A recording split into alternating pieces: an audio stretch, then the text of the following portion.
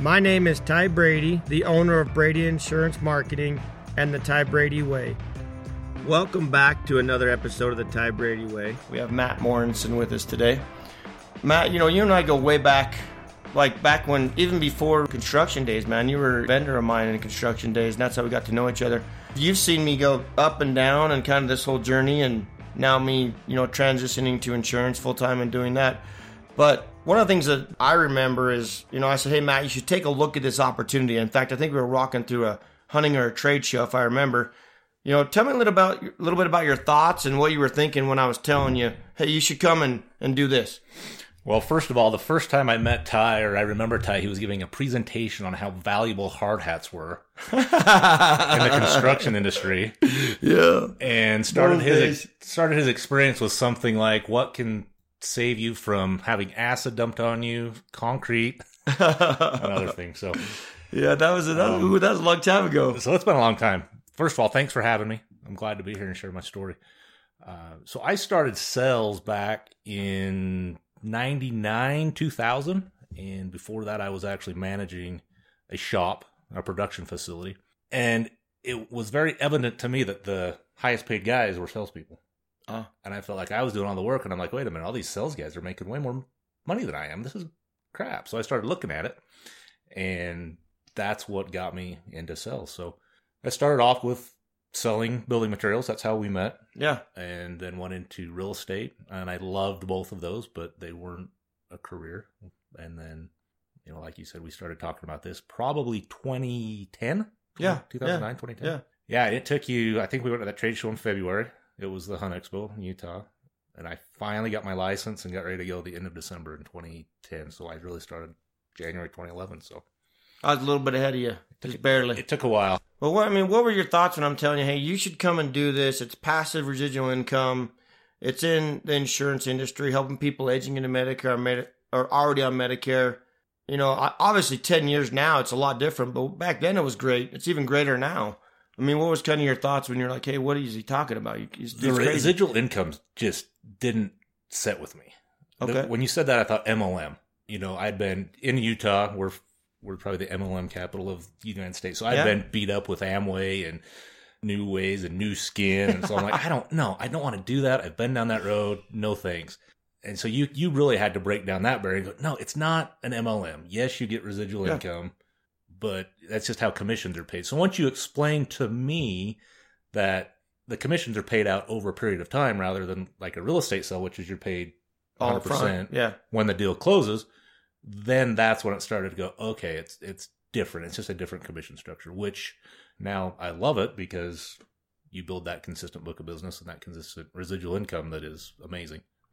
One of the things I've had to help people understand in that same regard is that we don't get paid to recruit. My mentor said, I want everybody to have whatever success level they want, whether they want to support a golf habit, whether they want the RV, the house, whether they want time freedom. That's all he ever wanted. And the platform of being an entrepreneur and this industry has helped me do that, and a lot of other people as well. What advice would you give a new agent coming on board, or even an agent that may not be getting where he wants to be? The first thing you've got to do is have realistic expectations. You're not going to come in to this industry and pick up $100 bills.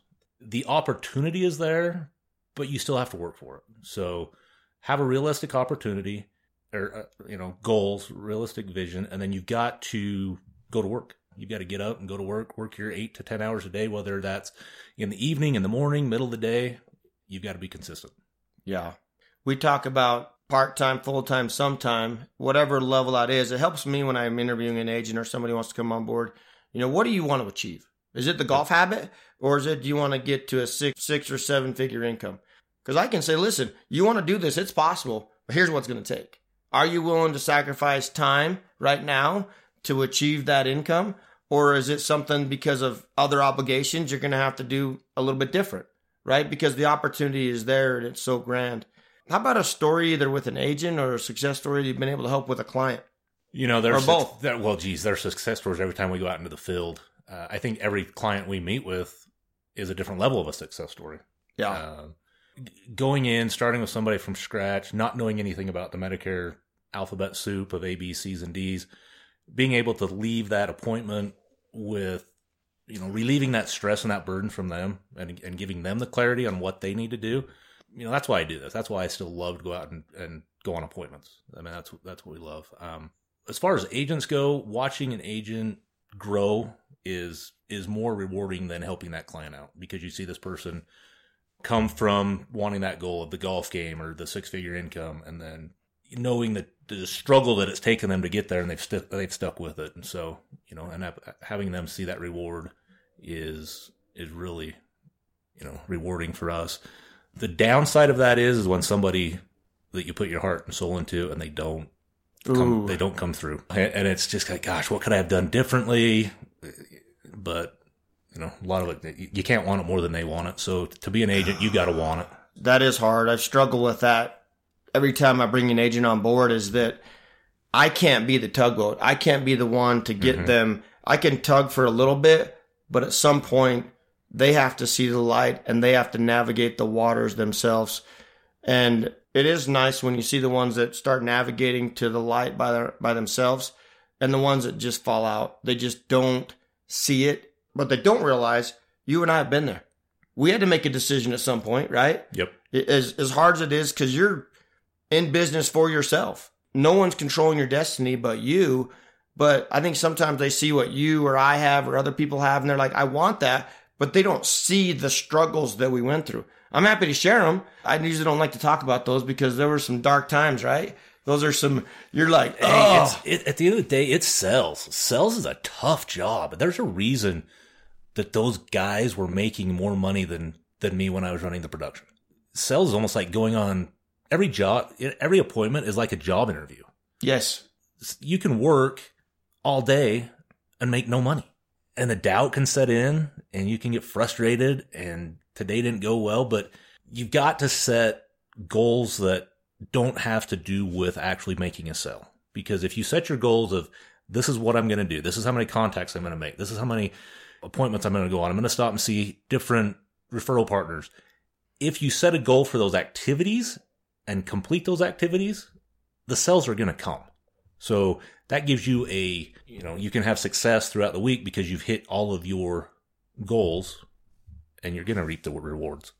I like to call those commitments or wins. Yes. Right? Yep. Those are little commitments that if I do my 10 approaches today that I said I was going to do, they may not give me the fruit today. I mean, there was weeks I wouldn't sell anything for 4 days. Yep. And then all of a sudden Friday, it was like boom, boom, boom, boom, everything fell in line.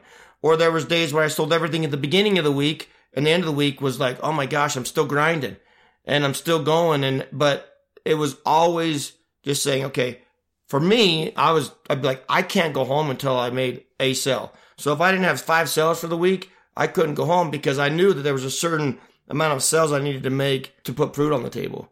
And then it became, okay, my commitment to myself of how many people I was going to approach or what I was going to do. I think you need to break it down with win the day. Yeah. Set your daily goal and win the day. And then win the week. So you're not going to have every day be a success, but win the week. What does that look like for you? 3 days, 4 days? Did you hit your goal? Win the week, win the month. If you win your week, 3 out of 4 weeks of that month, you've won the month. You win enough months, you're going to win the year, and you're going to make all the money that you want. You're going to help all the people that you want. So, you just need to stay focused is key. I like to coach. A lot of people know that on the show. And in football, it's about reps. How many reps? Yep. It's consistency. It's that discipline. Okay, I didn't necessarily hit the receiver in stride. I missed him or whatever the case may be. It's that consistent discipline to do it each and every time. And then that muscle memory comes. And then, you know what? That helps with doubt. Yep. Because You're like, okay, I did win today. I had a great conversation with John Smith. And John Smith said, you know what? I mean, he wants me to follow up or go to lunch or whatever it is. But that's a win. And it's not always the sell that day. You're right. Exactly. And a lot of times, that you mentioned you had everything came through on Friday, but I bet chances are if you went back and looked at that week, the things you sold on that Friday were actually contacts that you had made weeks before. Correct. So. Yeah. And had I not done that work, I would have been out. Then you're not getting that person that you talk to that says, hey, not yet. I've got to figure out some stuff with my work plan. I've got a few things that I've got to work out, but I want to talk to you. So follow up is crucial. If you don't follow up, you're wasting your time. If you don't follow up, you might as well not even go out the first day, because the chances of you walking up to that door, knocking on the door, and they say, my gosh, I'm so glad you showed up. We've just been waiting for an agent to come in. We've got our pen ready. Let's go. Yeah, I made my decision what plan I want. You know, it's like, yeah. 1 out of 100, maybe. Yeah. But those people don't know you when you knock on the door. No. You've got to build a relationship with them. Why do they want you as their agent? You're not going to be able to do that in one appointment. You've got to get them to like you and then trust you and then want to buy from you. So that takes time. No, we talk about on the show where I sell the same product you do, and I may not be everything to everybody, or vice versa. You're not everything to everybody, but that's what makes us unique. Mm-hmm. But at the end of the day, we know that all of those people that we serve, they need help. Yep. And the people that you get that are like you, that are like the clients, if you're in this business enough or long enough, you're going to kind of start to realize that a lot of your clients are the same. Yes. And you kind of attract a certain type of clientele that you mesh with, and they're going to be your clients to stay with you for the longest. So, you're not everything to everybody. There's just some people that it doesn't work. So you know that you could help them, and yet they don't want to listen, right? And we've learned that they're not a prospect. If they're not willing to listen, there's nothing we can do. Yeah. And they want to be, I call it misery, right? Outer darkness. They like to be out in the outer dark of misery because they think they know better than you. Mm-hmm. Then so be it. I'm not going to let that bother me. Yep. And you've got to be willing to let business go sometimes. We've all had that client that sucks 80% of your time, and you're just going, oh my gosh, I didn't see this coming. But after a while, you pick up on those things. You still want to help those people, but you've got to keep it in context. You can be more selective. Yeah.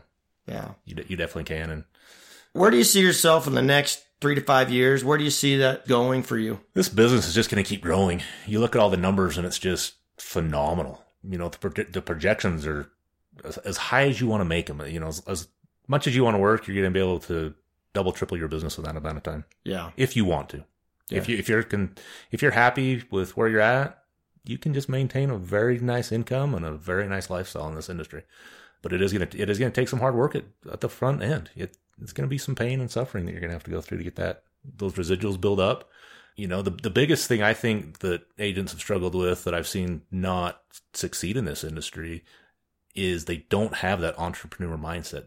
They don't own it, do they? They don't own it. They're expecting, me to call them and go, hey, where are you at 8 o'clock? And I'm just not going to do that. This is your deal. You gotta get up and manage your schedule and make sure you can treat it like a job. Don't let yourself get sidetracked with taking the kids to school and running and helping this person and that person and volunteering. It's all great, but you got to keep your priorities in line. You got to take care of yourself first and your family first. And you can do those other things down the road once you got your book of business established and you do have some solid, steady income coming in. That is one of the hardest things. You talked about giving your heart and soul to an agent, and then at the end of the day, they give up and quit. And you know what? The sad thing about that is 9 times out of 10, they blame you. Yeah. You didn't do something that you should have, and you can look back and be like, dude, I can't.